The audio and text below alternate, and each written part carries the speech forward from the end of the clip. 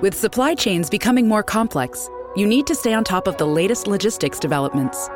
So if you work with logistics, you need the Beyond the Box podcast from Maersk. It's the easy way to keep up to date with everything from digital disruption in logistics to the need for supply chain resilience in today's market. Find out more and keep ahead of the game with the Beyond the Box podcast on logistics insights at maersk.com/insights. At Evernorth Health Services, we believe costs shouldn't get in the way of life-changing care, and we're doing everything in our power to make it possible.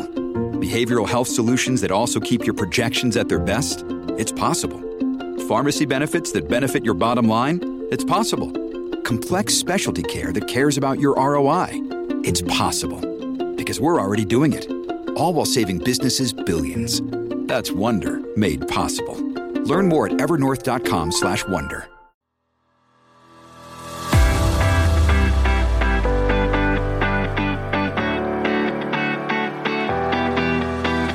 And the first neuropsychiatrist who got a hold of me in San Diego said, okay, you're blind in your left eye, your brain is dead, and get ready to be here for a while. And I looked at her, I started speaking again. This was a couple weeks in. I grabbed her, I tried to grab her right by the neck and said, don't ever tell me I can't do anything. And you're fired. And I fired her. And I said, bring me in a whole team of people who tell me I can. Mm-hmm. And I remember, learning to walk from, a one-handed cane to 4 people assisting me, to a 3-prong cane, to a 2-prong cane, just to a walker holding onto a wall. And at the end of that center, I walked out of there, and I think I flipped her the bird. I saw that neuropsychiatrist, and I flipped her the bird. I was like, look at me. And I just flipped her the bird because, I deserved it. I deserved it. What it is about telling people anything is possible. Don't tell me something's impossible. You break it down. The word impossible only means I am possible, right? Mm-hmm. So, and then that mindset kicked in.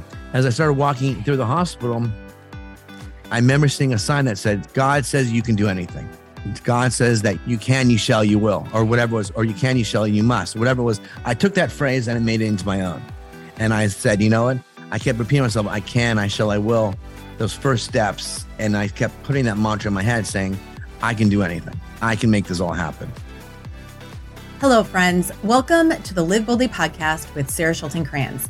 This is an inspiring podcast for those seeking proven ways of healing, growing, and transcending their lives. I am a legendary leader in healing, acclaimed author, keynote and TEDx speaker, a mom, an adventurer, and a believer in all things possible. My mission is to guide others to live their life boldly, regardless of circumstances. I believe we all have the power to overcome and lead joy-filled, happy lives. Recorded from the trail or in my office, every other week I share inspiring stories from everyday people because we all deserve to be heard. You will also hear from hand-picked professionals ready to guide you beside me. Are you ready? Let's do this. Once you make that commitment to yourself, once, even just once, it gets easier the next time. And it gets easier the next time. And it gets easier the next time, and the next time, and the next time, and the next time, and the next time. And the more that we feed that commitment to self and that self-belief, the more that we feed our worthiness and our own self-love. And we understand that all of that goes back to our heart and our desire and our soul. Hey everyone, welcome to another episode of Live Boldly with Sarah Schulten-Kranz. Did you happen to listen to last week's podcast episode yet? If you have not, I had the gift and the honor of bringing my father to you. Yes, I interviewed my dad. We talked love, life, loss, so much wisdom from his 82 years while he has been here on earth. And I was just really grateful to bring it to you. So go listen to it. Let me know your thoughts. Today, I am interviewing my dear friend, Sean Enton. Sean was a successful entrepreneur who suddenly had a stroke when he was only 39 years old. Today's episode is about resilience, stepping into your strength, overcoming your setbacks, having hope even when others do not have hope for you or with you. Before I dive into this episode and more about Sean, I want to remind you that we only have 2 retreats remaining in the Grand Canyon. They are both in January. One is co-ed, one is all women. They include 3 months of weekly group coaching along with a one-on-one session with me. These retreats have been my signature work, and I am sad to see them end. The National Park Service is redoing the water pipeline throughout the entire Grand Canyon, so they are closing services indefinitely at the bottom. And sometimes when a door closes, a window opens. Actually, not sometimes, always. And so we are stepping over in this space. We're stepping more into speaking, workshops. If there's a speaking engagement that you would love to see me at, please give me a call. I would love to talk about making that happen for you. We are also stepping into bringing more retreat work into organizations. And so if there happens to be an organization that you are involved with where you need a really good deep dive leadership resilience retreat, I would love to talk to you about that as well. So these retreats that I'm running in the Grand Canyon, they are for anyone ready for personal development, healing, finding strength and resilience you never imagined possible, inviting a happier, healthier, more free and choice-driven life. I would love to talk to you about that. We only have, I'm not even sure how many spots we have left. That said, please send me an email and let's get on to a discovery call and let's see if it's the right fit for you. My email is sarah@sarahschultingcrans.com. If you have been watching this from the outside going, gosh, I really want to go there someday. I want to be one of those people that have walked out of that canyon space and use it as a foundation for their own life, for stepping into their own resilience and creating what they want and how they choose to live. If you've been watching this, if you have been wondering, questioning, please stop and just give me a call and let's talk, because it doesn't cost you anything. And quite frankly, how will you know unless you have the conversation with me? And so I'd love to have that conversation with you and let's see if it's the right fit. So today's episode, Sean, let me tell you about Sean. So, wow, Sean has become a dear friend of mine. This episode is filled with goodness, love, humor, a lot of depth, wisdom. After many surgeries, doctors told Sean that he would never walk, talk, drive, or be independent again. It has been 10 years since he had a stroke, and he has not only regained his independence. In his recovery process, Sean became the stroke hacker, learning how the brain works and what it takes to make it better. His mantra, I can, I shall, I will, helped him through the most difficult times in his life. That knowledge allowed him to teach thousands of people how to do the same. He is currently a survivor coach, podcast host, and founder of the Stroke Hacker community. Grab your journals. Please share this episode with others. Tag me in your social media so I can reshare. Let's get this episode out there. Because, like I always say, we are vessels for learning, for growing, for healing, for others as well. That's all I am here for you. And I couldn't be more happy and pleased and honored to bring this episode to you right now. So enjoy, message me your thoughts, put it into your socials, like I said, and walk away from this knowing that you can, you shall, you will as well.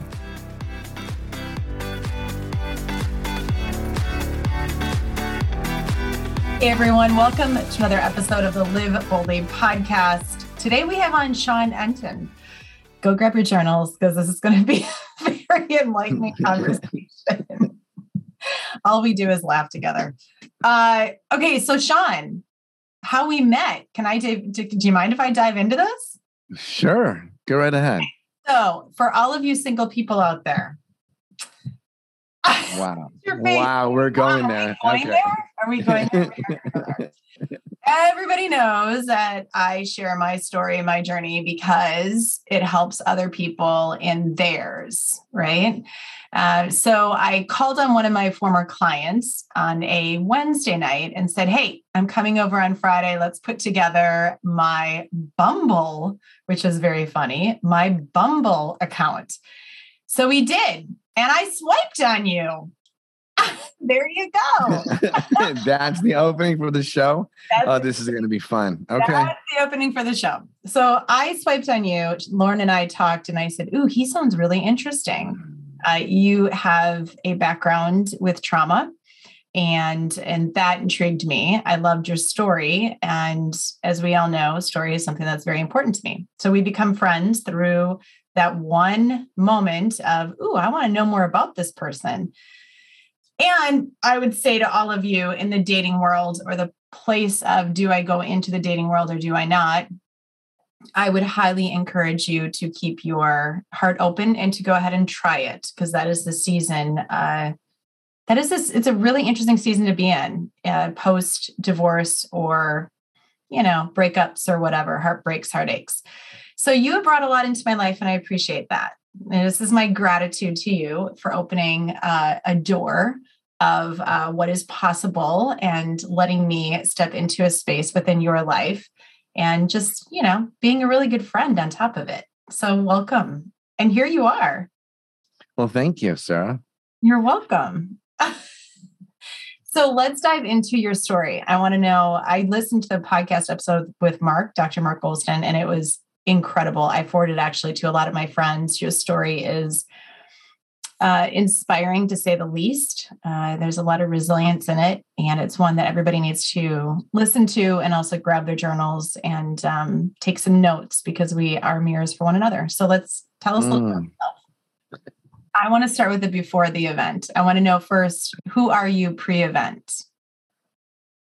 Who was I pre-event? I was fast-paced entrepreneur who was immortal, just ran and ran and ran and created and built more and created everything, what I thought was everything. Had the perfect life, was married at the time, 2 young kids, lived on the beach in San Diego, and I was on top of my game. I was full body, and I was, training mixed martial arts with the military.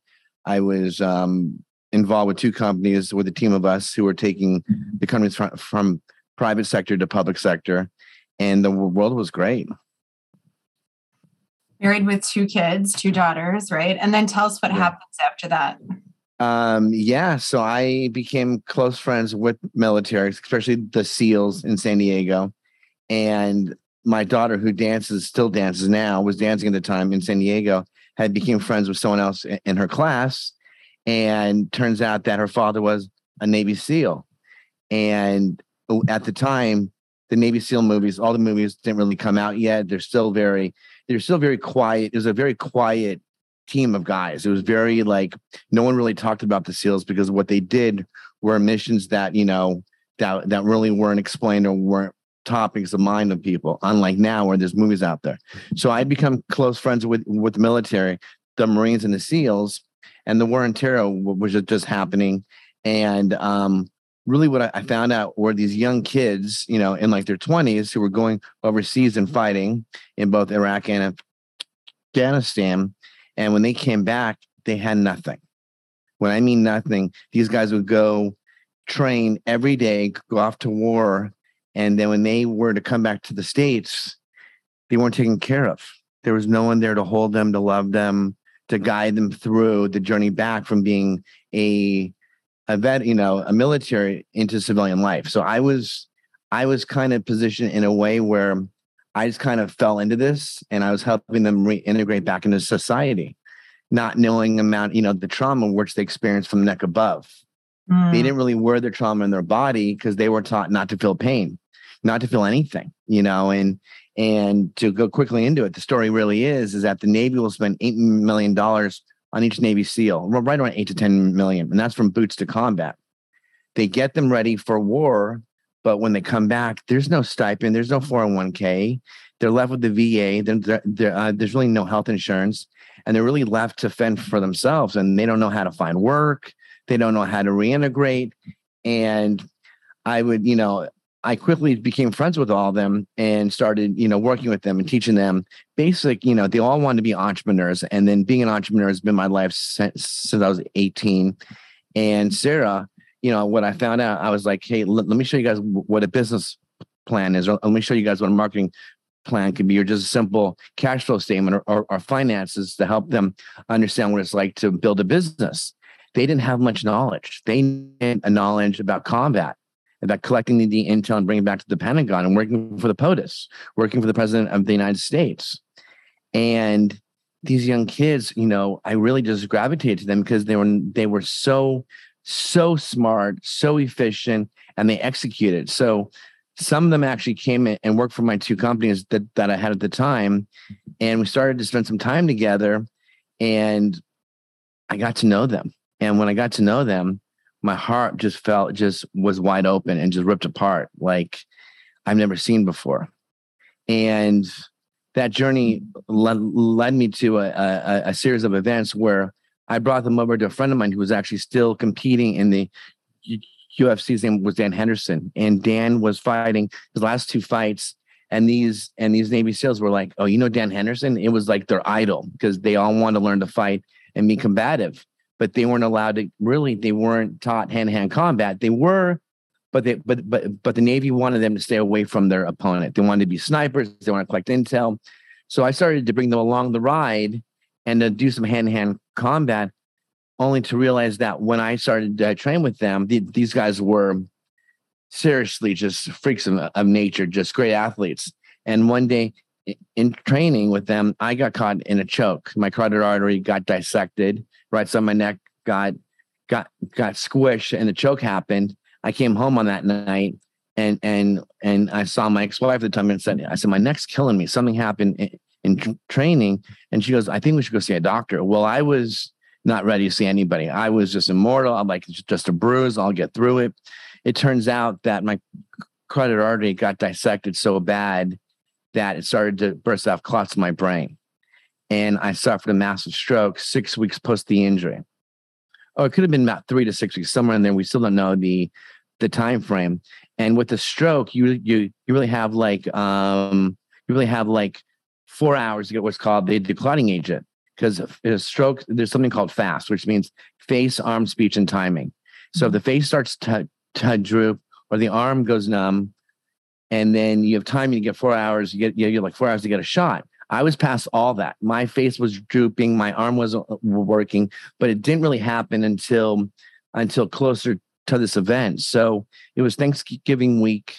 We had driven up to San Luis Obispo with the family just to go celebrate the holidays and to get out of San Diego. So I drove up my family for about 6 hours from San Diego to San Luis Obispo, and I kept feeling symptoms on my left arm going numb. And I'm driving the car, Stephanie's in the front seat, the 2 kids are in the back seat. I have my dog, my lab, and everything's fine, but I'm driving along the coast, and it's not an easy road to go. And I'm driving, and I'm feeling my throat just keeps bulging, and I feel like my glands are swollen. So I'm like, I'll get through it. I'll power through it. We got up there. Everything was fine. Thanksgiving came, and the night of Thanksgiving, it just all happened to me. My carotid artery just burst, and clots went right to my brain, and all the blood and oxygen going up to my brain stopped. And when the brain doesn't get blood flow and then oxygen, your brain basically dies. And it's called, and that's what a stroke is called. I mean, that's what really a stroke was. So everything up to that point, I was training like a madman. I was an athlete, training with the SEALs and doing jujitsu. I was doing my yoga, running every day, surfing. And we're in San Luis Obispo at the time. And I remember waking up in the middle of the night after Thanksgiving, and the room is spinning. I'm like, okay, maybe I'm hungover, too much wine. That's common. Wake up the next day. I go back to sleep on that night. Couldn't really sleep. I wake up the next day, and I barely walked to the mirror. I looked in the mirror, and I couldn't see myself. I couldn't even recognize who I was. My face was ash gray. My face was drooping. Then I went to go put my right hand out to the mirror. I couldn't identify my right hand with my body. Like all proprioception was gone. Wow. And so nobody else noticed this? Like, did anybody else notice like something going on? Well, the interesting was I told my friend, like who I was up there with, he said, "Oh, you just hung over. Just go back to sleep. You'll be fine. I'm going to take you, I'll take Stephanie and the kids into town. You'll be fine. Just take some time to yourself, do what you got to do." And I felt nauseated, but I couldn't throw up. And I said, something's really, really wrong. So I called to Stephanie. She was upstairs with the kids. I was downstairs. She came running down. She looked at me, and she looked at me and she almost passed out. She goes, "Something's really wrong." And I said, "Call my dad. He's a doctor. I think I'm dying. Actually, I know I'm dying." And then I looked back in the mirror again, Sarah, and I saw my soul leaving my body. Literally, I saw this white light. My soul was leaving. And I said, "I'm going. I don't know why I'm going, but I'm going."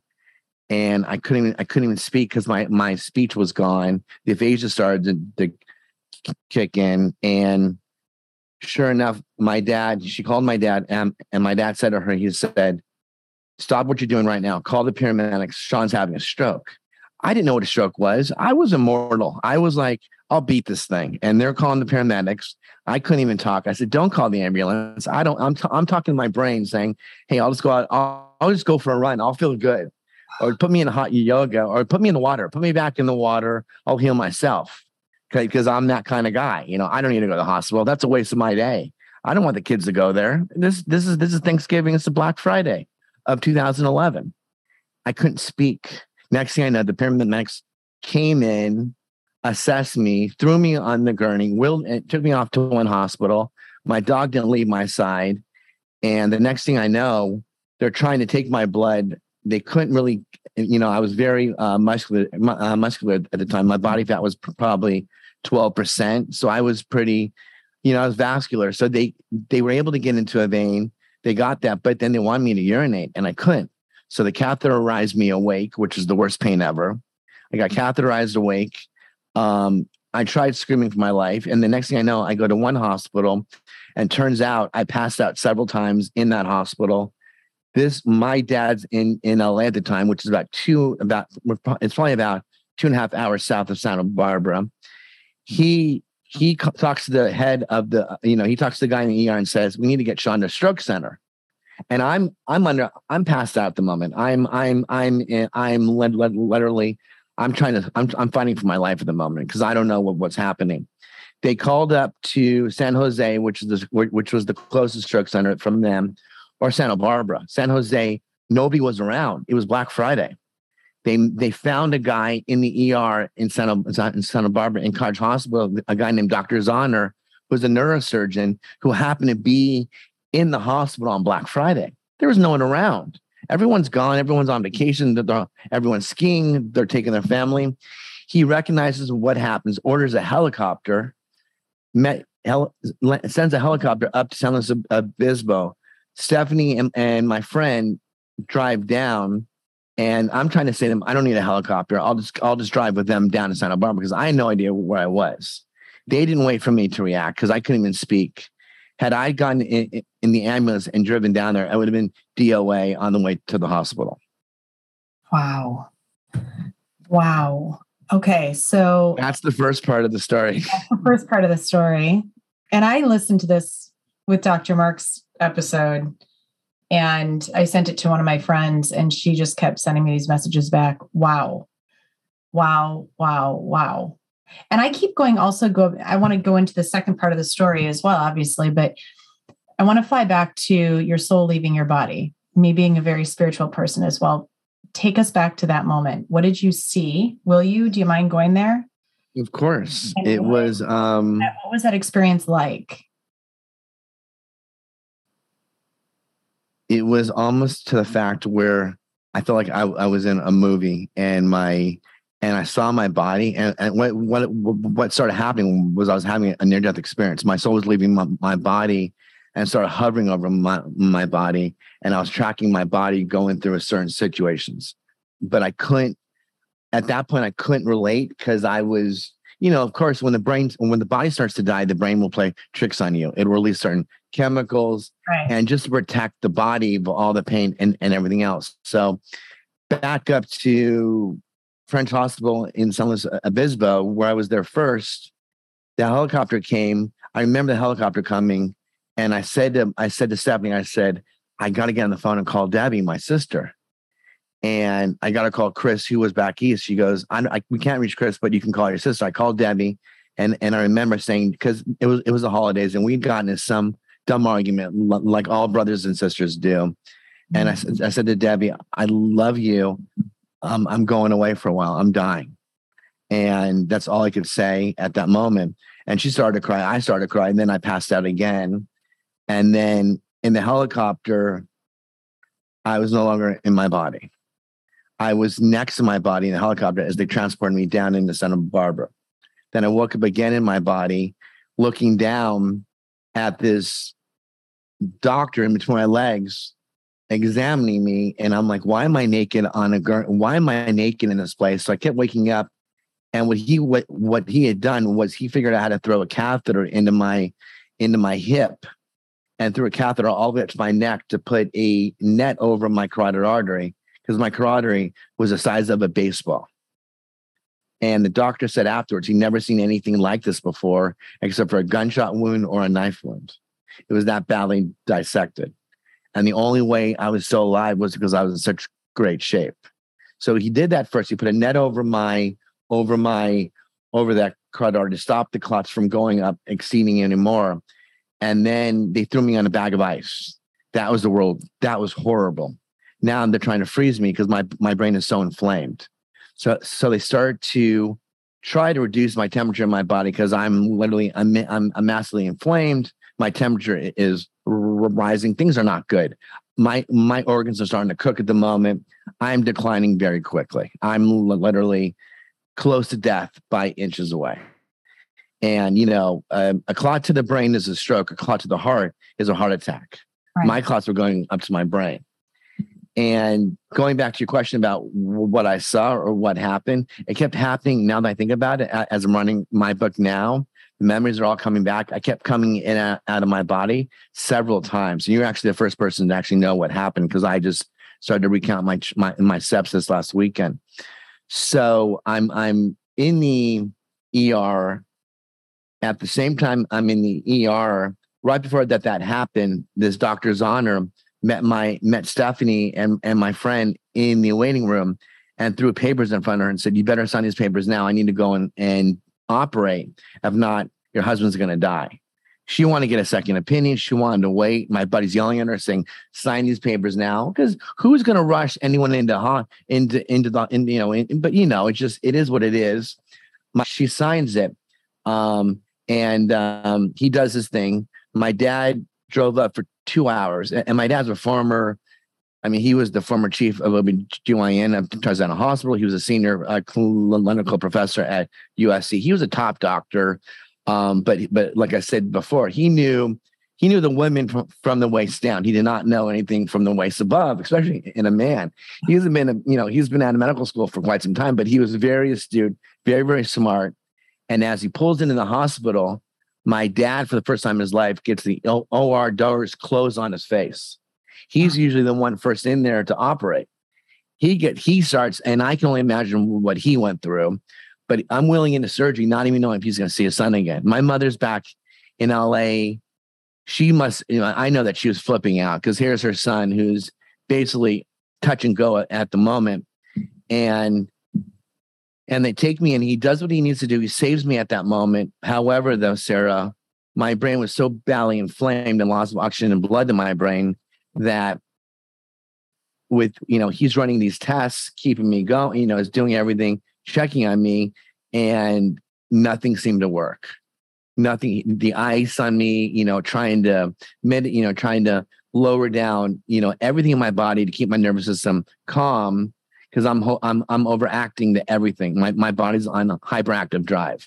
It's short circuiting completely. It's like the computer, like we just tried to get on Zoom and we're having trouble with sound and then audio. All your fault, by the way. Which is so funny. Right? What?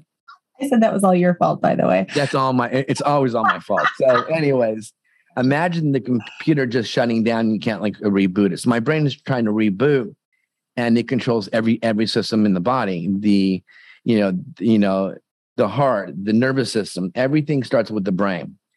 And my body was not reacting to what he was doing. Even after a 4-hour procedure of running a catheter up to my neck, a micro catheter, like the size of it was like, I don't know how he did it, to be honest. And it wasn't even FDA approved at the time. He did something that most surgeons would not do, because he just knew. He saw me and he heard about who I was. Not that I was anyone famous, but I was in great shape. I took care of my avatar. I took care of my body, and passed out again I went from the ER to the ICU, woke up again, passed out again.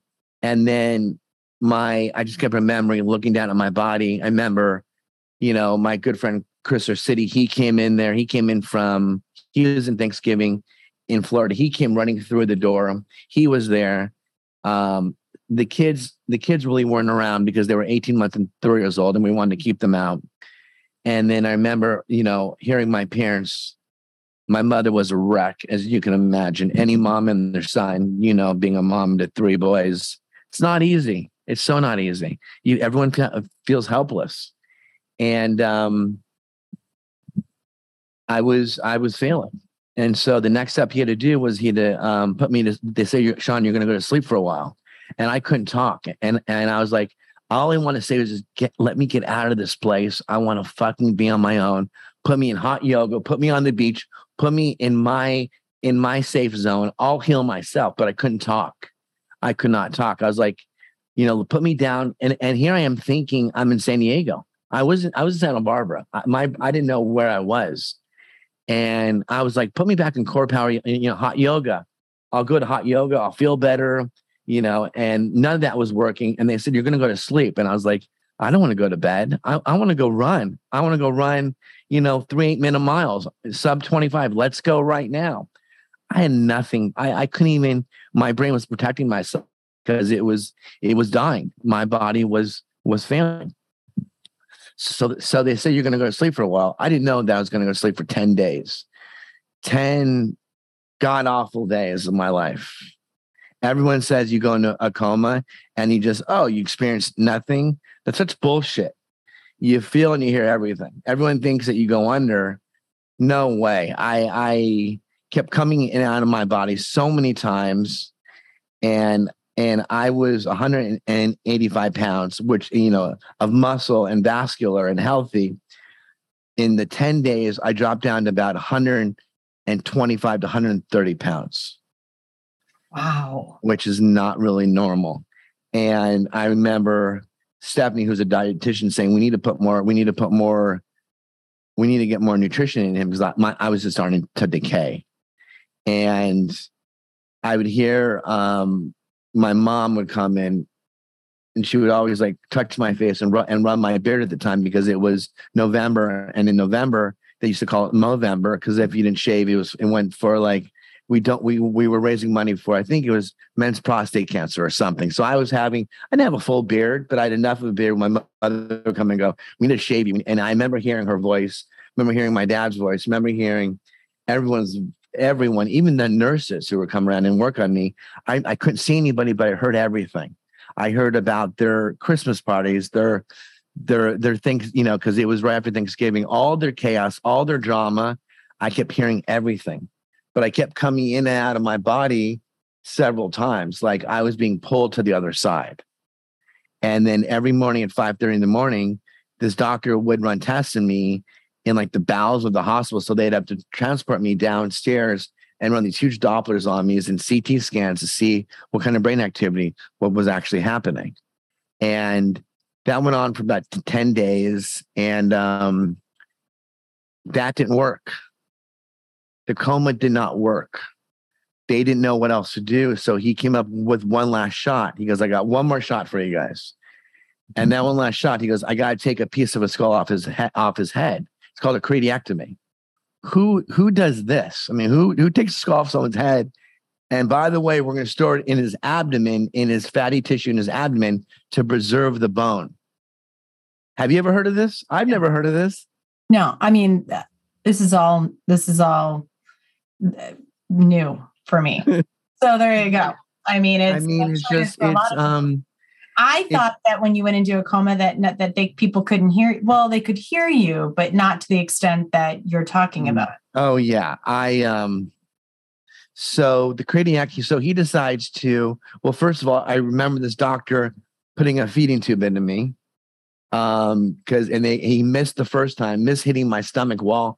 He had to put it in again, and I kept feeling these pinches in my abdomen. But I was in a dream state because I was in a separate dream altogether. And then I remember them saying, "Hey, we have to take off a skull." And here I am, hovering over my body, going, "What are they doing? Why are they doing this?" But I wasn't in any pain. And then the next thing I know, I'm waking up face down on the operating table.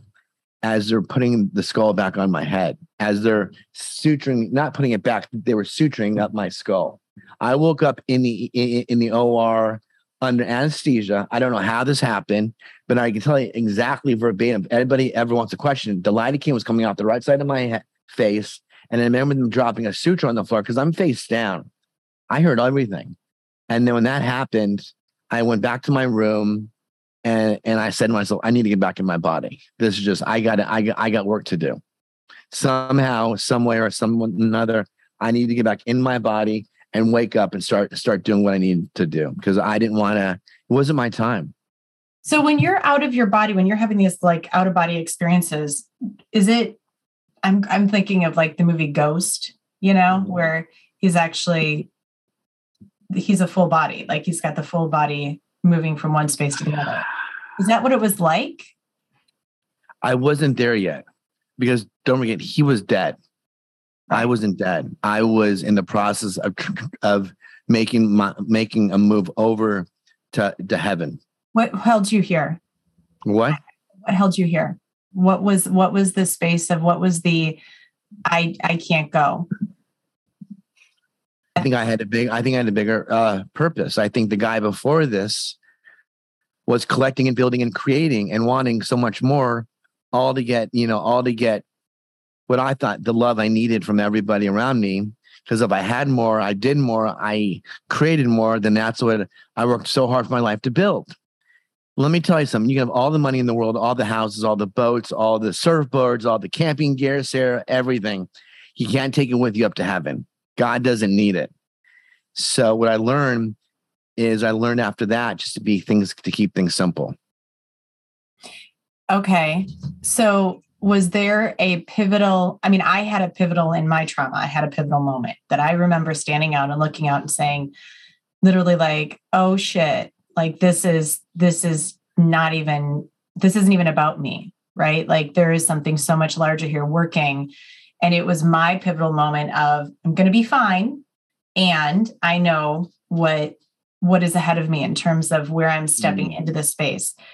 Was there like a moment where you looked at yourself and saw yourself lying there where you thought, okay, I know that I need to go back into my body in order to help create this, or to step into this purpose to change, whatever is needed to be changed in this world? Was there a pivotal space? And something tells me that there was. Yes. At that time, because I'm a fighter, I fought so hard. To me, it was like it wasn't a challenge per se, but I know I had something. I know I needed to stay alive for my daughters at that moment. But I didn't have the aha moment until about 2017, 6 years post, because the amount of trauma I went through after all this was as horrific as the actual stroke itself. Because the recovery and the journey on the recovery, no one could ever understand, because disability, I'm caught in a world like right now that there'll never be again. I'm caught in a time of about 20 to 30 years. If you look back in time now, from 100 years from now or 200 years from now, we will have science, we'll have stem cells, we'll have technology, that there'll be no more spinal cord injuries, there'll be no more paralysis, there'll be no more stroke. So here I am waking up in a period of time where there are no answers. There's no solutions. You have your MDs on one side who are going to save your life. You have your therapists who are going to help you to recover, but there's not that one single thing. So I've had to spend the last 10 years of my life really going through and going on this journey up this mountain and climbing it and looking for everything I could to say, hey, this works over here. This works over here. Let me take everything that's going on and how do I make it work for myself? Plus, there were no mentors. I had a couple of people who came in my life who really helped me to get through the psychological stuff and the emotional stuff, which is a lot. But no one really could tell me, hey, you're paralyzed on your left side. You have massive aphasia. You're having trouble speaking. And understand too, at 39, my brain was that of a 3-year-old child. A 3-year-old child. I was in diapers.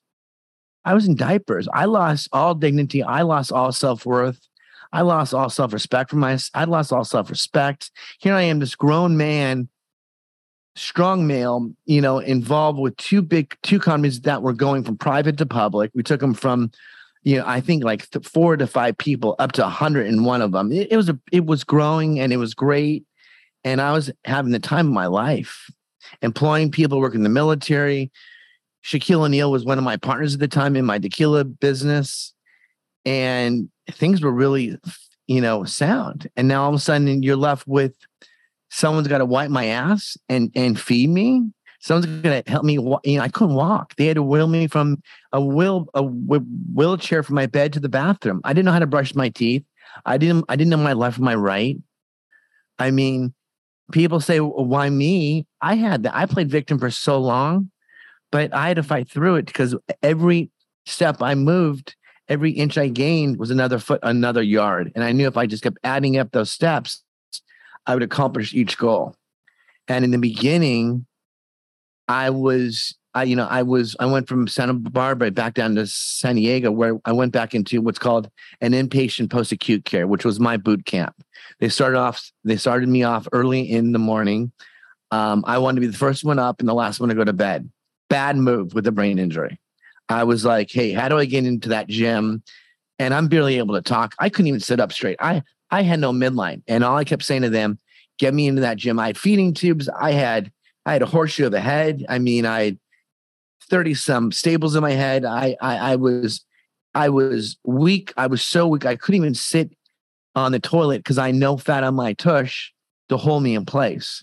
I was bone on bone on my toilet. And then I couldn't poop myself. They were trying to throw bedpans into me and catheters into me. I'm like, this is horrible. I want to get off of this.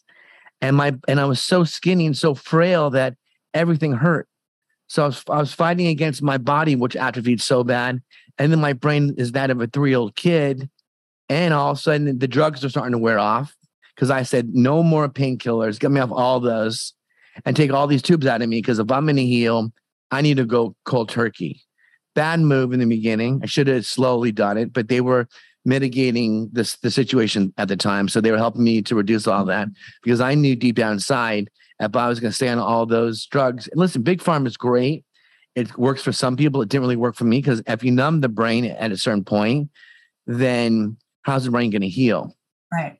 And I didn't know much about the brain. I didn't know how. I mean, I read your book. You're more of a neuro geek than I was, or I still am.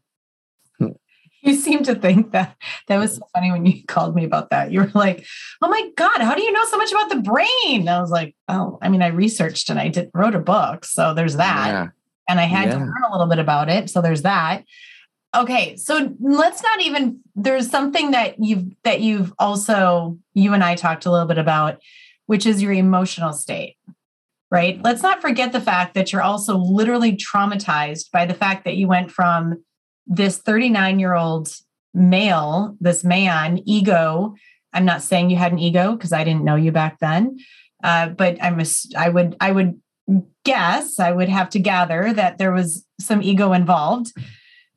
I said, I would say a healthy ego. I mean, and listen, ego. I loved working with the military. I loved helping them. I loved my company. I loved employing people. I also loved building, like the artist in me was always building, creating something new. I'm sure that, I think a healthy ego, like, listen, you climbed up Baldy yesterday, right? I got healthy ego too. Yes, I did. Why'd you climb up Baldy at night and decide to have dinner overlooking the whole sunset? Because that was my 6 hours. That's my healing space. That's good. That's my right. And that's you also love the challenge. I love the challenge. Well, you know what, though, to be honest with you at this point, and this is my healthy ego stepping in, it's not really so much of a challenge for me right now. Not any longer. It was at one time, though. Now what do? I take myself into new challenges to keep pushing myself forward and building on my resilience. And so it's a fascinating thing with this because there's so much, like, that's traumatizing. Having this space of, here you are, this dad, having this new child, right? Your second new daughter and a wife, and you have this beautiful home in, San Diego, living the dream, because that's a dream, by the way. And then all of a sudden this happens. And then you're placed into a space of, okay, I can't even shit alone. So that's traumatizing. Yeah. Yeah. Emotionally as well. Spiritually. I mean, did you have any spiritual trauma? Of course. Of course. But let's go back one step further. Here I am having my freedom, right? With everything. And now I'm confined to white walls in a 100 square foot space that I couldn't even move. I couldn't get out of bed myself. I couldn't transfer from my bed to my chair, to my wheelchair.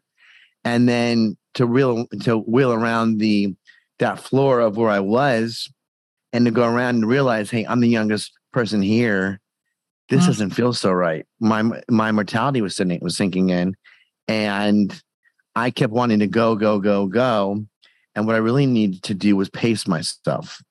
And I needed. You're not too good at? What? Something you weren't too good at? I get that. Pacing myself? Probably not. I just, I look back now and I tell people this is all self-induced. I needed to go through this journey. As hard as it was, it's made me more compassionate, a lot more empathy now, and a lot more just understanding and to be a listener. I think before I was a motor. My nickname as a kid was Motorman. I didn't stop. I always went, I always joke around as being, working with my wrestlers or working with my jiu-jitsu guys. If there's a door or a wall, we're not going to wait for the door to open. We're going to go right through that wall. And that's how I thought. I'm like, I'm not waiting for that door to open. Here we go. I'll climb through that door. I'll jump over that fence. I'll get to the other side. Now I'm going to wait for that door to open up. By the way, for those people that don't realize this, this happened to you at 39, and you're now how old? 50. So my trauma happened at 40, and I'm 49. So I'm almost 50. I'll be 50 next year. And so we graduated the same year, right? From college. Yes. And so we're pretty much in that same space. And I wonder about the same thing, because it seems to me that everything happens every 10 years in my life. And I've often wondered, like, is this like a self-induced? Is this like my journey of needing to hit that in order to learn more deeply and to grow into the person that I'm here to become? I don't know. It's a lot of reflection there. So you are in white walls, not too creative in that space. And that's like taking out of everything. Being forced hospital food. We're trying to get healthy food into my room. For my mom bringing me in food all the time, Stephanie, my ex-wife, bringing me in food all the time. But I was like, I was going stir crazy. I was going batshit crazy. I mean, it was like, I wanted to be outside. I wanted to run. I wanted to put my feet in the sand. I wanted to get wet. I wanted to climb. I wanted to do. And here I am not being able to do anything. Almost being confined to prison or a jail cell for a crime I didn't commit. And the whole time, my head is hurting so badly because I was so badly inflamed. And to understand that the way the stroke happened was the reason why they did the craniectomy was because my brain was trying to come out of my skull. So they literally had to take a piece of my skull off, the size of a horseshoe, off my head, started in my abdomen. And what I forgot to tell you is that 5 days after I woke up from being on that surgical table, 5 days after that, when I came out of the coma, when I came out of that, let me go back. Do you mind if I jump back for a second? Please. Yes, jump back. Okay. So when I came out of the coma, this was really interesting. I was able to go into my body and help push this because I had tubes going down. I was on a ventilator, and I went into my body, helping them to push this thing out. And I remember them pulling it all out of my mouth, and I had not had any food in minimum of 10 days. Could have been even more. And I woke up and everything was just wrong. I mean, I was just like, everything, I just couldn't even, I mean, it was just, and then because I was on so many drugs, I looked over, my dad was there. He was one of the first people, and my buddy Chris, and Stephanie, I think was with the kids. And I kept going to my dad I kept doing 5, 2, and with a thumbs up. And he's like, what? Because I couldn't speak. Because after being in a coma for 10 days, what they want to do is they want to give you a tracheotomy. They want to cut me open and throw a trach down me. And when that guy said to me, my right arm still worked, I was like, and I couldn't speak. So I grabbed his arm and I think I grabbed the scalpel when he was holding. I was like, you're not putting anything more in my body. Tell me what I got to do. And he goes, you got to breathe. And I didn't inflate my lungs and keep breathing because I did not want any more holes put into me. I was done with having scars. I was like, get me out of here. And I remember looking over at my dad and I was so thirsty. And for some reason I was done. I was craving 7-Up. So I couldn't talk. So I kept going 5-2 up. He didn't understand. And so that's what I kept going 5-2 up. And finally he says, I can't give you anything because the problem is after being in a coma for 10 days, they have to put you through what's called a barium swallow, because if you put food into your throat, it can go into your lungs and you can choke on your food. So they had to put an x-ray. They had to put a whole list of things. Bottom line is I couldn't eat for another like 3 to 4 days after that. And the pumping insurance in my body and all this crazy stuff. And I was on morphine. I was on Dilaudid. I was on every SSRI, every drug known to Big Pharma. I was in there. Paralytics were coming out. I mean, it was horrible. And then finally, my lips were all dry. My mom was able to put a cotton swab with something cold on it and rub my lips with Vaseline because I was chapped. I was like crusty. I looked terrible. It was just, I was just a hot mess. I was a hot mess. And then I did. Then they said to me, "We can't keep you here because you live in San Diego." And I didn't understand that. I was like, "What do you mean? I thought I'm home. Just take me. I figured let's just someone drive me back. Someone drive me to the next place."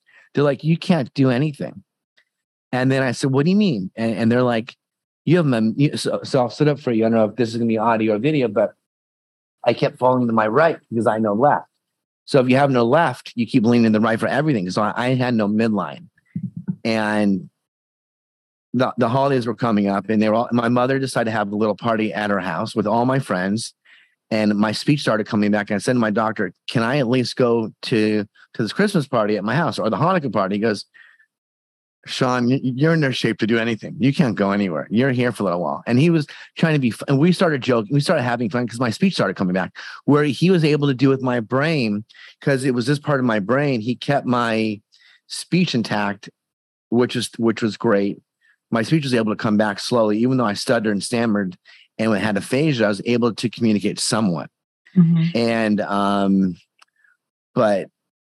And then 5 days later, they had to put me back under and put the skull back on my head. And I fought them. I was like, I do not want to go back because I did not want to go back to that. I was thinking I was going back to my coma and have another out of body experience. And I did not want to go there because it was so tough on me. But they did that and then came out of that thing after my skull's back on my head. And then I was up there for I transported from Santa Barbara to San Diego on January the 5th, the day I turned 40, in the ambulance on the 405 freeway on a Friday afternoon. Oh, holy hell. Yes. For those that don't know, the 405 on a Friday afternoon down to San Diego is the worst possible place to from Santa Barbara, which is 2 hours, which is like, God. Yeah. Oh, why didn't they put you in a freaking helicopter? Here's what's so great about insurance. They tried to get me out of the hospital sooner because they said, they tried to kick me out of the hospital sooner. My insurance did, with my skull still in my abdomen. They're like, oh, he's safe. Send him back home. So my doctors, my dad, my health insurance broker had to fight my insurance company because they were like, excuse me, this is how messed up our system is. Wow. My skull's in my abdomen. I'm paralyzed completely. My whole body's really paralyzed. My left side is really and they want to send me, and they won't even pay. They don't want to pay for an ambulance. So we were figuring out how to. I mean, not that we weren't going to do it. We figured it out. But that ambulance ride, I'll tell you, I'll remember the ambulance ride from Santa Barbara to San Diego. Thank God I had health insurance. I think it was $40-some thousand. Holy shit. I'm not surprised. That's $5 million over the course of all this time. It's easily over $5 million. probably closer to 6 for all the things I went through. But listen, it saved my life. It's like, what's the price to walk again? I tell everybody it's priceless. Did you ever have a moment where you just thought, I'm done, I'm out, I just check it out, I don't need to be this, Yes, the cost is too high for everyone? I did. When I came back down to San Diego, and I went from Santa Barbara down to San Diego in post-acute care. So I was in post-acute care probably for about 6 to 7 weeks of living in that hospital and learning how to do everything again, learning how to, take care of my bathroom stuff, learning how to feed myself, learning how to shave, learning how to eat, learning how to brush my teeth. Because when I went to brush my teeth, my toothbrush couldn't find my mouth. I kept missing it. I couldn't identify with mouth, with hand and mouth. We learn everything as babies by doing this. I lost all of it. By taking your hands and literally feeling stuff, right? That's how we do this as babies. And so here I am, and then I'm there for 6 to 8. I'm there, and the first neuropsychiatrist who got a hold of me in San Diego said, "Okay, you're blind in your left eye, your brain is dead, and get ready to be here for a while." And I looked at her. I started speaking again. This was a couple weeks in. I grabbed her. I tried to grab her right by the neck and said, "Don't ever tell me I can't do anything. And you're fired." And I fired her.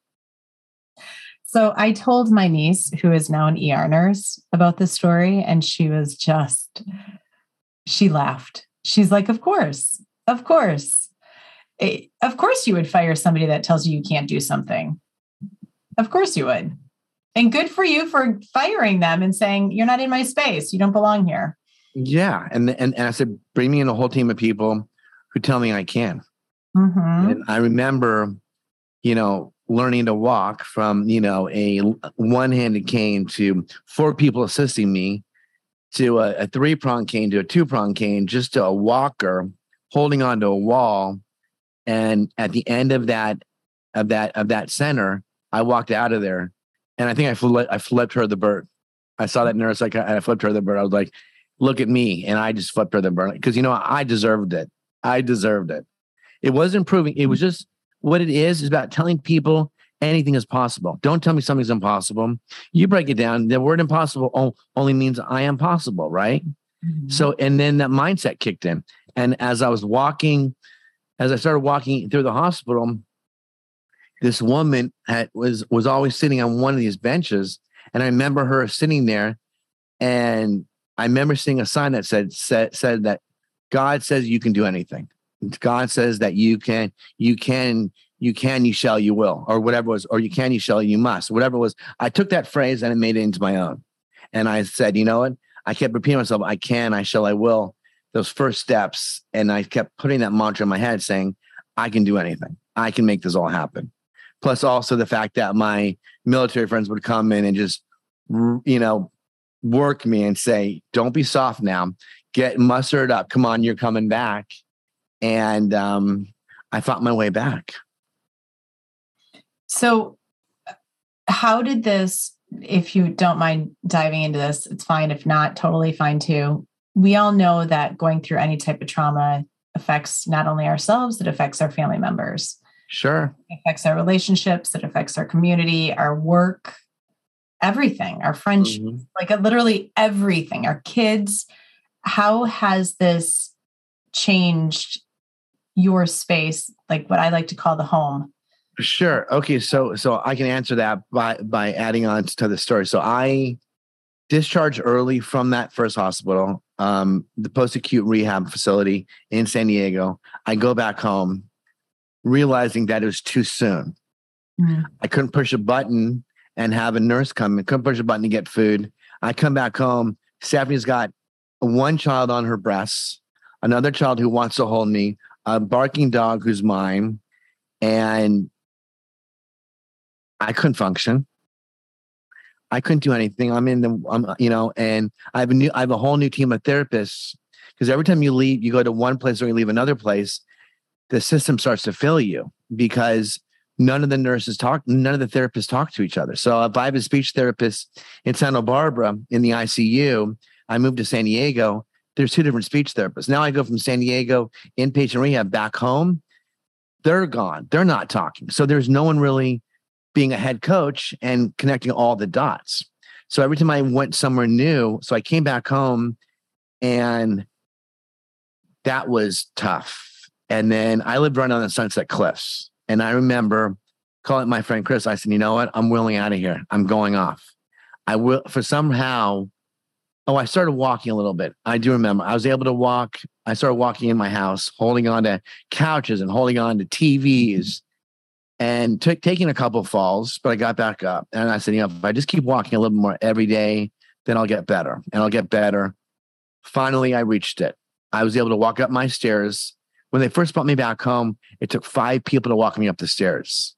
They actually wanted me to move. And they had to move my bed downstairs because I couldn't walk the stairs. So me knowing what I know now, I was like, oh, there's stairs in my house. I'm going to go crush those stairs. They're saying I can't walk them for a month. Hell no. I figured it out that weekend. Bad move. And all along I kept hurting myself because I wasn't allowing myself to take a break and healing. My body went through so much trauma that one day I called Chris and I said, I'm done. And he goes, where are you? I said, I'm overlooking the sun. I'm overlooking the cliff. And he goes, don't you dare move. And Sarah, he couldn't get to me, but 3 of my other buddies got to me. And just as I was looking over the edge, I saw this young guy with his kids on the beach below me, playing with his daughters. And I said, if I do this now, I'll never know them. And I was right there overlooking, and I was like, all it took was one more step. And I'd fall 40 feet over the cliff, into the rocks where the waves were going to break. And I was looking for anything to get out of this body because it was just physical pain, emotional pain, trauma pain, and going through so much. I mean, the trauma upon the trauma, it's like, and not to compare mine to anyone else because everyone will go through it, but it's like, how do you even, my worst trauma was, okay, 5 people have to come into the bathroom with me and hold me to go poop. I can't go poop. I mean, I haven't pooped in 3 weeks. This is going back to into post-acute care. I hadn't had a poop probably, I'm talking about poop right now, for 2 months because I have so much narcotics in my body because everything was backed up. I feel I was giving birth to a child from my tush. And they're telling me to go. If I don't go, they're going to have to, give me a colon or throw liquid up there. And I was like, and they're all telling me, go right now. And they're sitting around me, holding me. And they put a lap belt around me to hold me against. Well, my belly's extended out to here. They have a belt around me, and they're telling me that I'm just in major pain. And they're saying, you got to go to the bathroom. If you don't, we're going to have to probably go in there and do something else. And I'm like, get the hell out of here. Get out of here. Leave me alone. I wanted my own space. I wanted my own freedom. And then bringing that back home, no one deserves this. No one signs up for this. This breaks up marriages. Eventually it broke ours up. Yeah. I'm sorry about that. I am. Yeah. And how has that, and I hate it when people ask me this because people ask me this all the time about my kids. How are your kids doing? How is your family doing with everything? Just a broad, give our listeners a little bit of hope. Sure. Okay. So before any of this happened, I was the guy who had 1 kid on his chest and then Bjorn, 1 kid on the shoulders. We're off to SeaWorld. We're off to the zoo. We're off to the beach. I'm running around. I'm great. Everything's fine. I now come back home and I can't even take my first steps. And I can't hold my daughters. I can't change their diapers. I was born to be a father. I'm a great dad. I was born to do this. I love being the father. I love being around. It was Stephanie and I, with them, and broke me. It fucking just broke me. I don't know if I answered that question completely, but. Well, it broke you. And how is everybody today? Savannah's now 15. Shiloh's now 12. And I think they've become stronger and better. And that whole thing caused a ripple effect where things have happened now with my kids that they're better off now. Well, I would not even know if they're better off if everything went safe, but everything happened just the way God wanted. Yeah. Yes. I became someone new. I became known as the stroke hacker, where I go out and help people recover from brain injury and from trauma, mostly with stroke or spinal cord even now too, or whatever it is. I work with military. I work with a lot of different people, but I found the new me. And I think my kids are realizing that. Well, and this is why I wanted to, as a parent as well, this is why I wanted to dive into this with you, because I didn't ask for any of this shit. You didn't ask for any of this shit. None of us do. People that go through divorce, they lose loved ones. They have all this crap. It doesn't. Here's the thing that I also had sat with was the fact that when I was younger, when I was a parent at a young age, and I thought, oh, when I'm in my 40s, this is what it's going to look like. When I'm in my 50s, this is what it's going to look like. Exactly the freaking opposite of what I thought it was going to look like. And I think it's really important that we as trauma survivors also understand that this is an opportunity for us to also mentor and show our kids this different way of parenting than what we thought that it was going to be like. And that it doesn't make it wrong. It doesn't make it bad. It's a beautiful space to be in, actually. And it gives them the opportunity to also dive into, look, crap's going to happen to them in their life, right? Like things are going to happen to them and they can actually overcome it as well. The thing that I love about your story is the fact that you stepped in. And a lot of people step out. Instead of taking the finger and putting the blame on everybody else of, why did this happen to me? Why me? Right? Or blaming other people for things that have happened. You didn't. There's not been one time that since I've met you, I haven't known you for that long, but there hasn't been one time where you haven't said, I don't blame anybody. This is something that I've stepped into, I'm owning, I'm walking through, and I'm helping other people. And there are so many people that don't do that. They step out, they take the blame, they take their blame and they shove it onto everybody.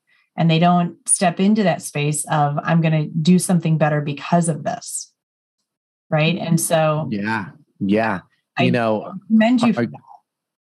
Well, thank you. Our good friend Sam Morris taught me, don't look at it as why me, look at it as why not me. Yeah. That resonates with me big time, because it's like, now I have a power to create smiles and help people through this. Because I wish I would have had a me back in the day. Amen. Myself included. I wish I would have had a me back in the day that could have said, look, you're not alone. This isn't going to take over your life. It's going to become a part of who you are, but it doesn't say that this is who you are.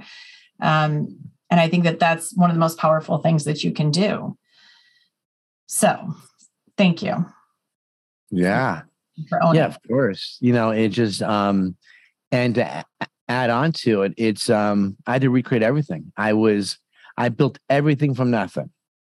At the age of 40, here I am now looking back going, I'm supposed to be much further along. I'm supposed to have all this stuff and all these great things. And it's like, I'm just looking, there's all those moments. It's like, where the last 10 years go?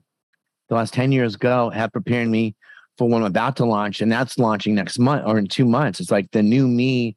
I'll always be the entrepreneur. I'll always be the marketing guy, the guy who connects people and the connector. But I was forced to really go inside and heal for so long.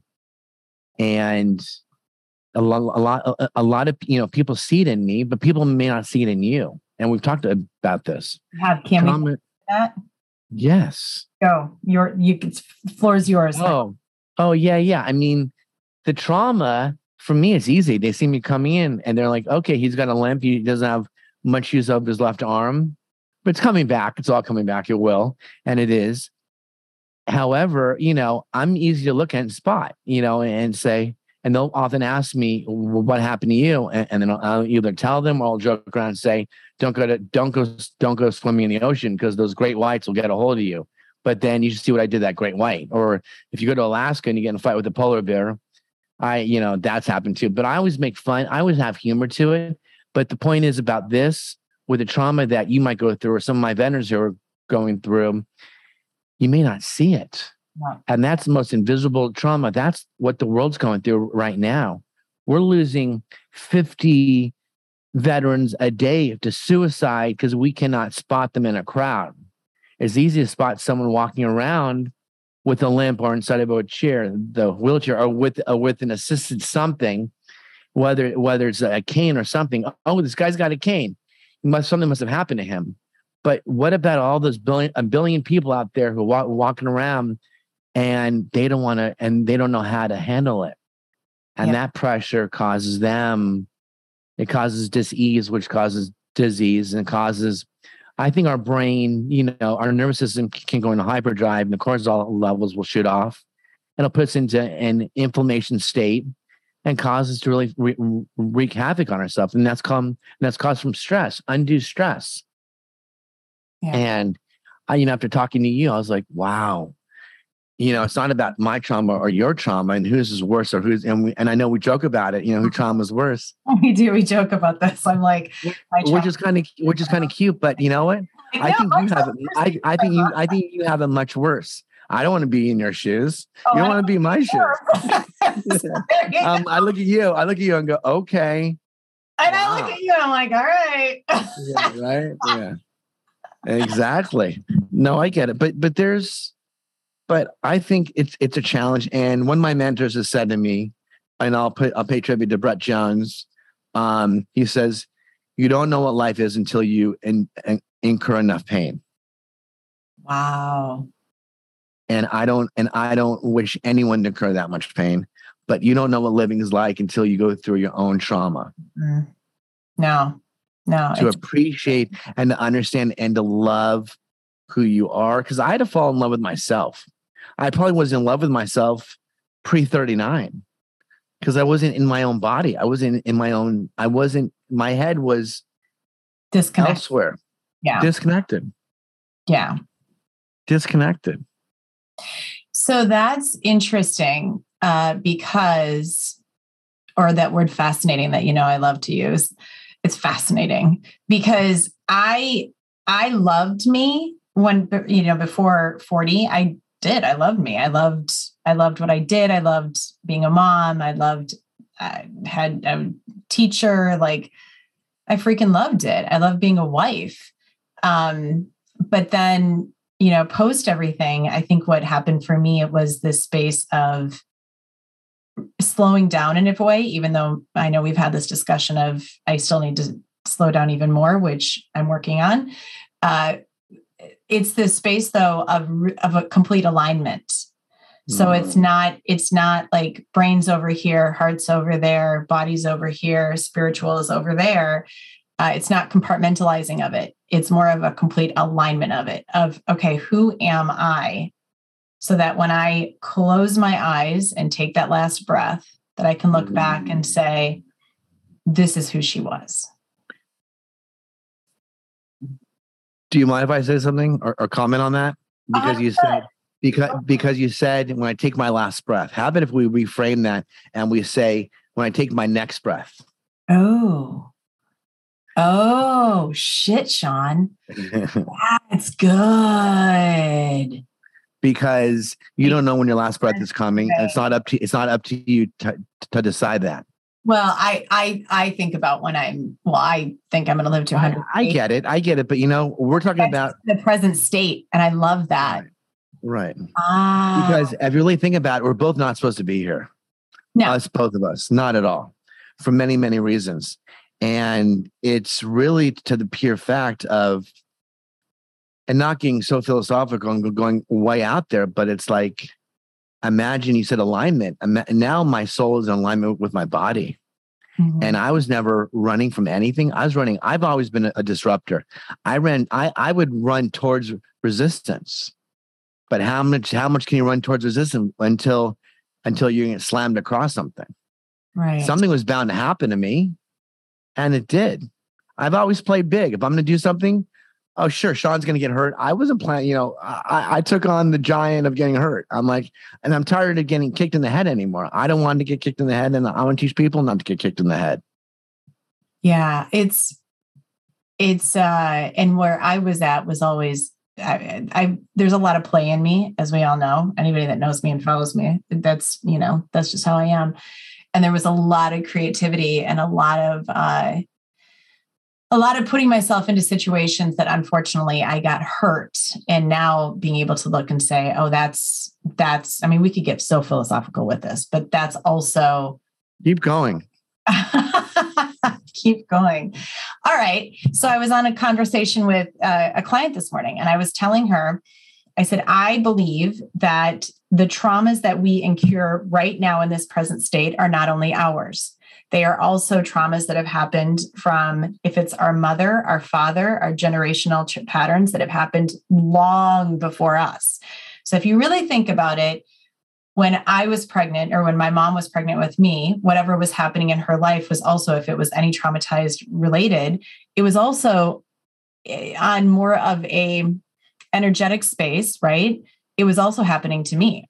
Her feelings and emotions were affecting me as an unborn child as well, right? So now I look back at, and especially since my mom just passed, how has also, as I was raised and as I witnessed and watched, and as she mentored me and taught me along the way, how much of her traumas in life did I also take on unbeknownst to me, right? Or subconsciously, unconsciously.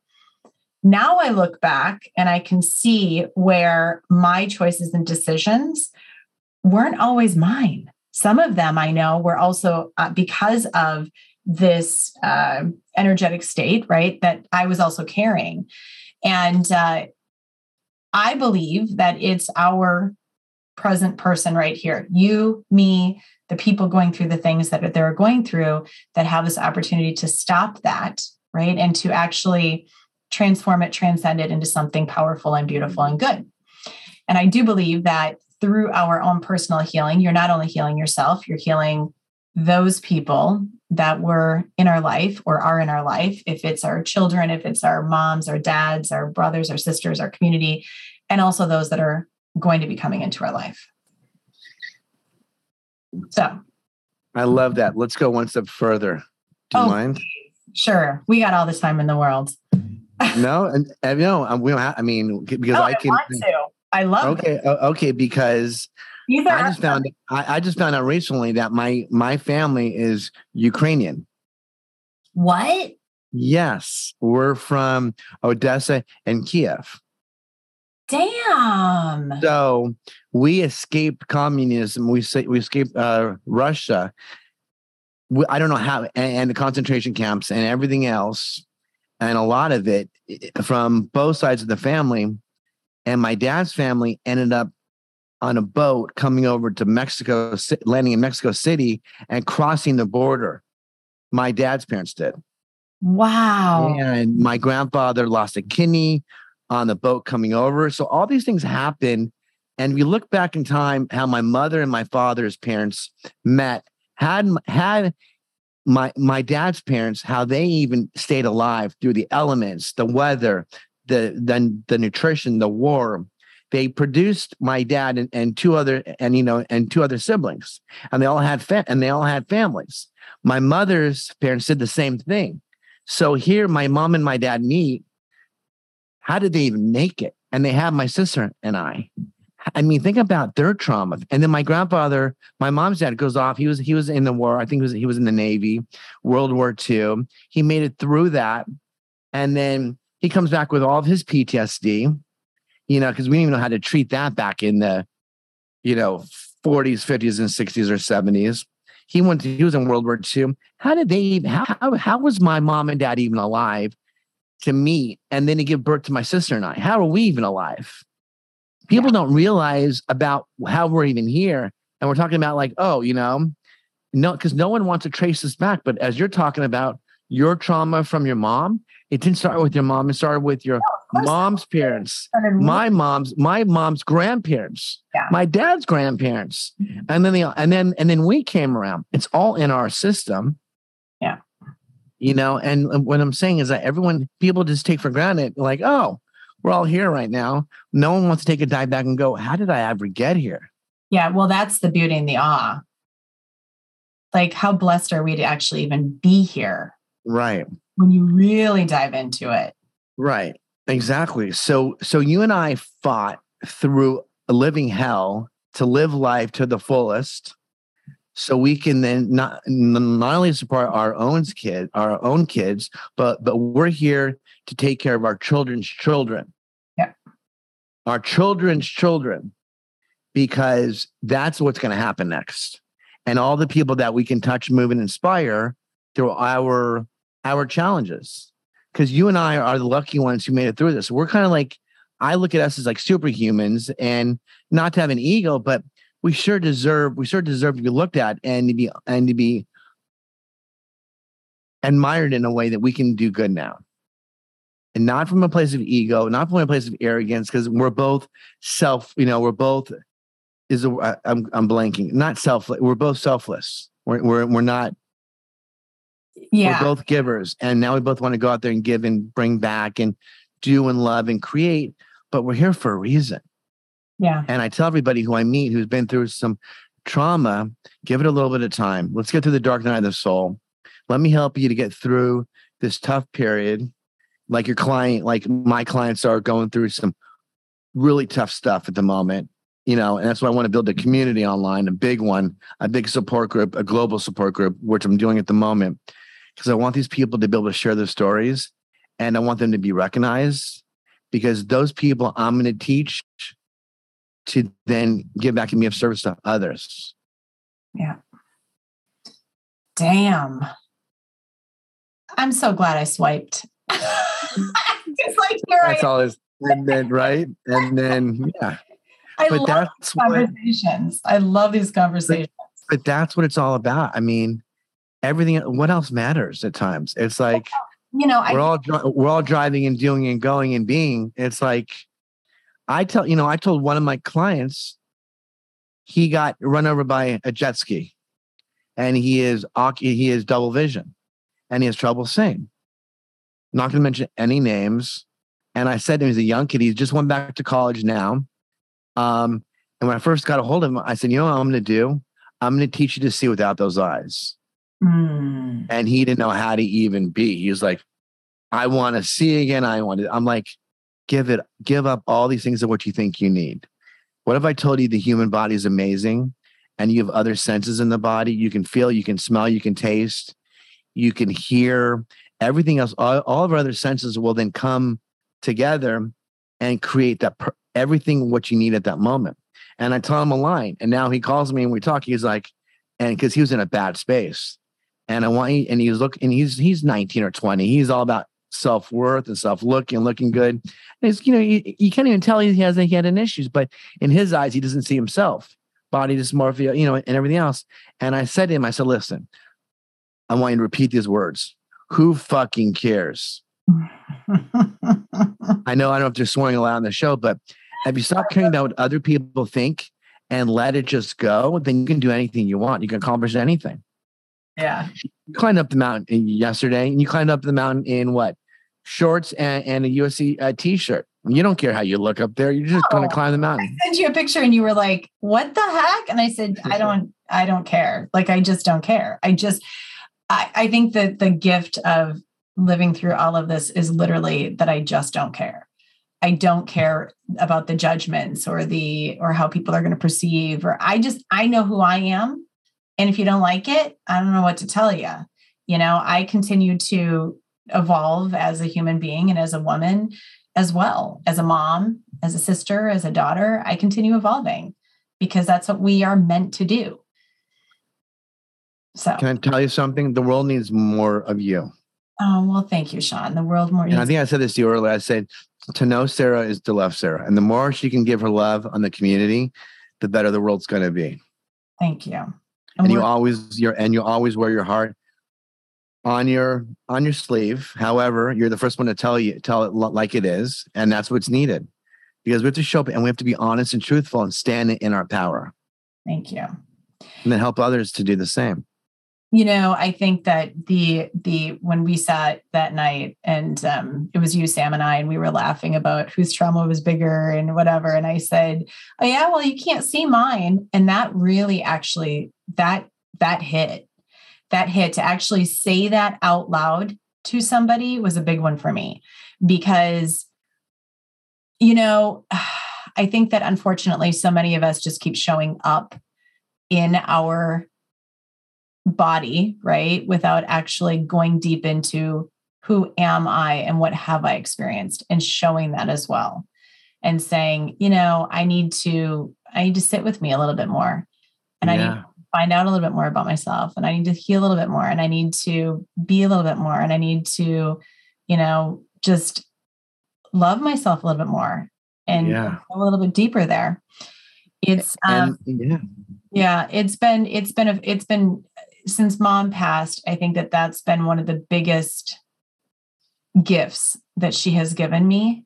In fact, I sat with her today having that conversation, and I literally said to her, thank you, because I know that she's guiding me into that space of, not, like I said, not only healing more of my own life, but also taking care of some things that I realized that needed to get taken care of in her life. And then also for the kids and the grandkids and their kids moving forward. Exactly. Let me ask you a question.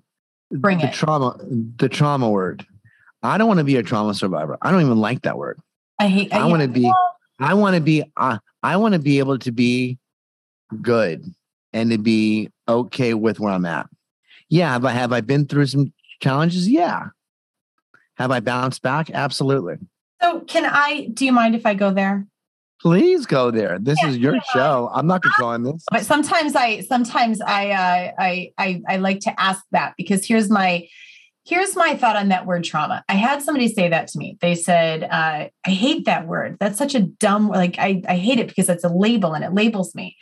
And, here's what I'm going to say. I never associated myself as a trauma victim, survivor, or thriver from it until somebody said it to me. They said, well, you've lived through a lot. Like, that's what you've lived through is very traumatizing. And I'm going to call it what it is. It was fucking traumatizing. Like, I'm going to call it what it is. It was I wouldn't put what I walked through. I would never want somebody to have to go through that. It was brutal. And to say brutal is an understatement. And so to avoid that word and to avoid that term is also avoiding what you've actually gone through in my space, space. Okay. Now here's the thing. I don't want to be known as anybody but Sarah. I don't want to be known as, I just want people to see me for me. And that means every part of me, including the traumatizing part that I went through, but also the adventure, the lover, the person who loves to have fun and climb mountains and put red heels on and dresses and twirl. Like, I want all parts of it. That said, yes, I did live through some deep shit, and so do other people. And let's just call it what it is. It's freaking traumatizing. I don't like to, and this is where my team and I also go back and forth on this, because they're like, well, but you got to accept, or not accept, but it's okay to stand there and say, yeah, I'm a trauma survivor. I don't even really, yes, I am. I am a very resilient woman, a thriver from the deepest shit that anybody should ever have to go through, who wants others to step into that space as well, beside me, right? Beside me, blazing trails for other people and continuing on. I would say, though, that somebody actually saying to me, you're Sarah, what you're experiencing is trauma, was one of the most life-altering things for somebody to actually say to me, because I didn't know it. I had no idea. I was in so much complex PTSD that I didn't even know that I was in trauma. And it took Dora to actually say to me, that's my old therapist and now my colleague and one of my dear, dear friends. It took her to say to me, what you're experiencing is trauma, for me to go, holy shit. That's why I'm feeling this way. That's why I'm in fight or flight. That's why I'm in freeze. That's why I don't know what to do. That's why I'm literally so disconnected from my head. My brain was offline that I was literally running into lampposts when I was out on my runs. I had no idea. And so for me, that word actually, in a way, transformed my story into acceptance of, oh, okay, now I get it. Now I understand why I went to a bottle of wine on New Year's Eve and landed in the bushes smoking cigarettes with the girlfriends when I don't even smoke. You know what I mean? Like that's, and it was this space of, I was in so much pain that I needed to numb and I didn't know what I was doing. But I needed somebody to give me a lifeline. And a part of that lifeline was her saying, give yourself a break. You're in trauma. So that's my 2 cents. Thank you for letting me go there. I've got a question for you because you said a whole bunch there. Yeah. Is Sarah right now able to feel love or to be loved? Yes. I will say that for all of you listening to this, thank you, Sean, for putting me on Mark's show, which will be coming out. Dr. Mark Golston did a number on me, which is great. And I love him for it. Like he is damn good. And come back to my question. Yeah, I am. Because you said acceptance, loved all the trauma, and now you're a survivor. You're a thriver and not a survivor. But Sarah of today, is she able to feel loved and to be loved? Yes, she's working on it. And this is where the show comes in, because what I realized, we are so over time, but we're going to keep going here because this is really important. What I've realized through my own experience, and this is what Mark actually said to me on that show, was sitting with that 17-year-old girl and not running from her, or not running so fast that she's not seen. And that 17-year-old girl was in so much pain. And I didn't realize, right? Like I'm finally sitting with that. I sat with her today. I did a couple of things today that I was very proud of, that nobody needs to know, but I'm still doing the work too, right? Because it's personal.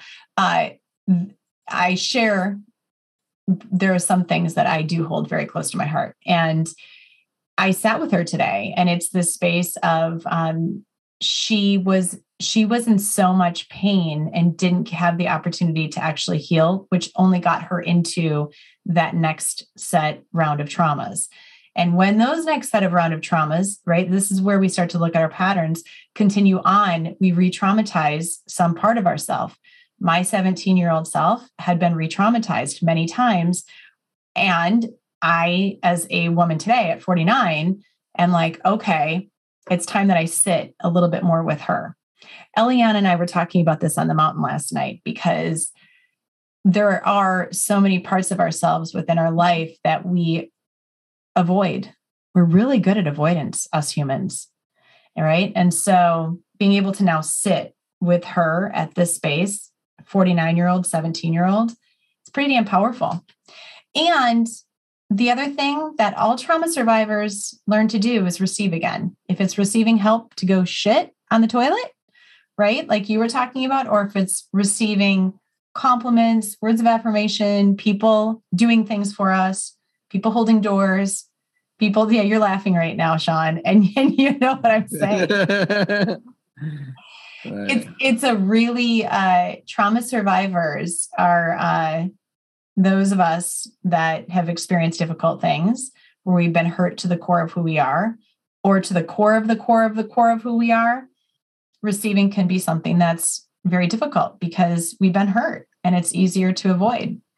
So hey, listen, for me to go on Bumble that night was like, I mean, I told my clients this, we talked about it. And they were like, you went on a what?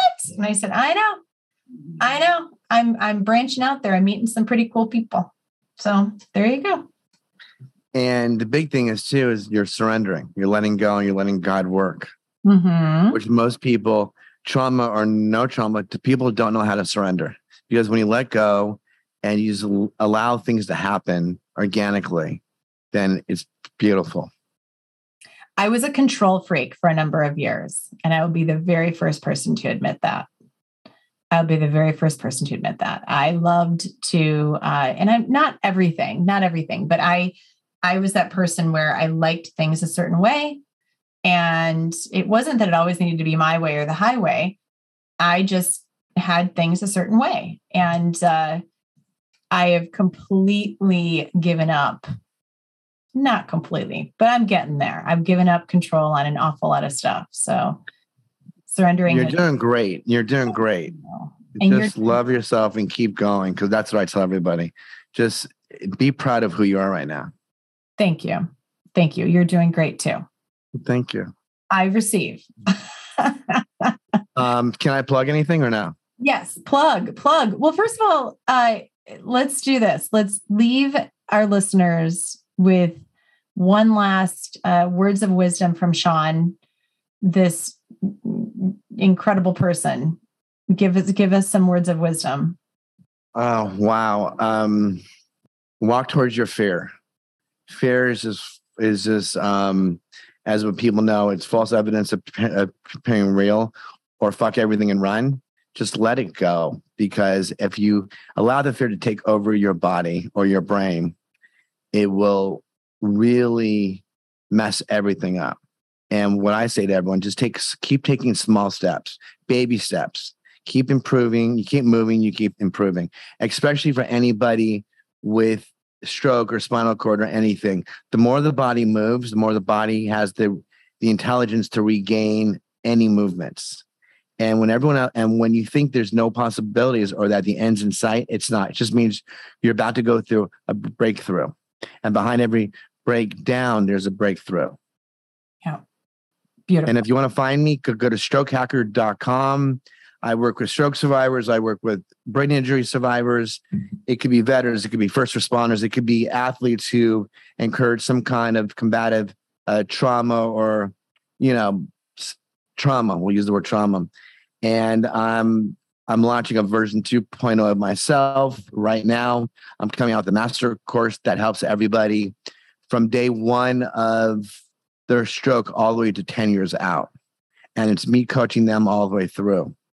And I'm excited about it because I've been spending the last decade of my life researching it and doing it and creating this. And I'm taking my information and my knowledge from the best of the best from all types of the world, from neurologists to neurosurgeons to internists to chiropractors to shamans to healers. I've created a course that can help not only that survivor, but their loved ones, your children, your spouses, your parents. Because when someone goes through as much trauma as we've been through, it takes a village to heal, and everybody feels helpless. So my target audience are those loved ones. I want to talk to those kids. I want to talk to those brothers, those sisters, and those people around them, because they're the ones who need me, and I can guide them on that to help that survivor to get through it. Where are you at today? Where am I at? In Los Angeles. I'm meeting you for dinner. We're going to meet for dinner tonight. What's what I mean? What? Yeah. Is like, where are you at in your life today? Where are you at your happiness, where are you at with everything? I mean, because nobody sees you. Unless they look you up, because it's all audio. So where are you at right now? All audio? Okay. I mean, there will be some video, but this is all everybody's listening. Where am I at today? I am. I walk. I talk. Obviously, I drive. I'm back to about. I'd probably say about 85% of my body. It's regaining more and more. Am I going to go climb a mountain with you tomorrow? Hell no. It's just not in my blood. Maybe someday, but it's baby steps. It's relearning. It's reconnecting my body with my brain. Yeah. And I think everyone's going through something. And I'm in a place now that I'm about to light the world up, and I want to help those. I want to bring that light into someone's darkness and help them to guide them out of where they need to be and into the clearing. And as we all know, the more that you help others, you also rise yourself. So that's awesome. Beautiful. Thank you for being here. Thank you for having me. Thank you for being my friend. Always be your friend. Always be your friend. 1,000%. I love that. I do too. You must be starving. I am starving. We got to grab food. So we got to end this. Well, let's go get some food. Okay, honey. StrokeHacker.com, SeanEtten.com. Look me up on my socials. You'll find me. But if you need help, reach out to me and we'll take care of you. Yeah. Thank you for being here, Sean. Thank you so much. We'll talk to y'all soon.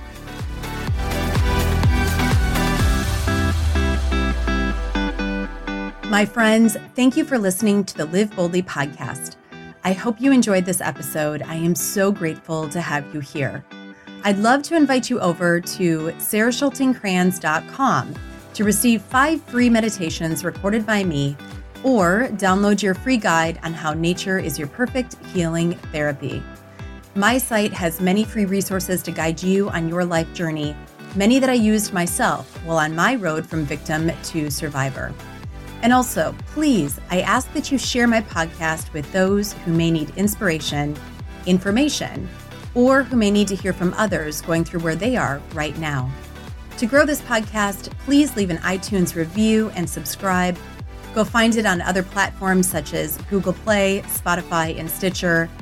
Please also go to my Instagram or Facebook page, leave a message in my comments, and tell me what you think of this episode. Please share in your stories and tag me. I'd love to reshare and celebrate your healing journey. I love hearing from each one of you. Let's keep the ripple going. It begins with each one of us. I love you, and as I always say, I believe in you, us, always.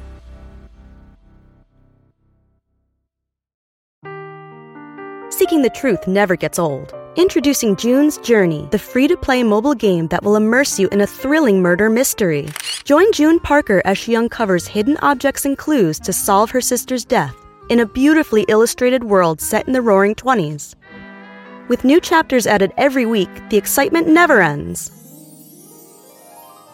Download June's Journey now on your Android or iOS device, or play on PC through Facebook Games.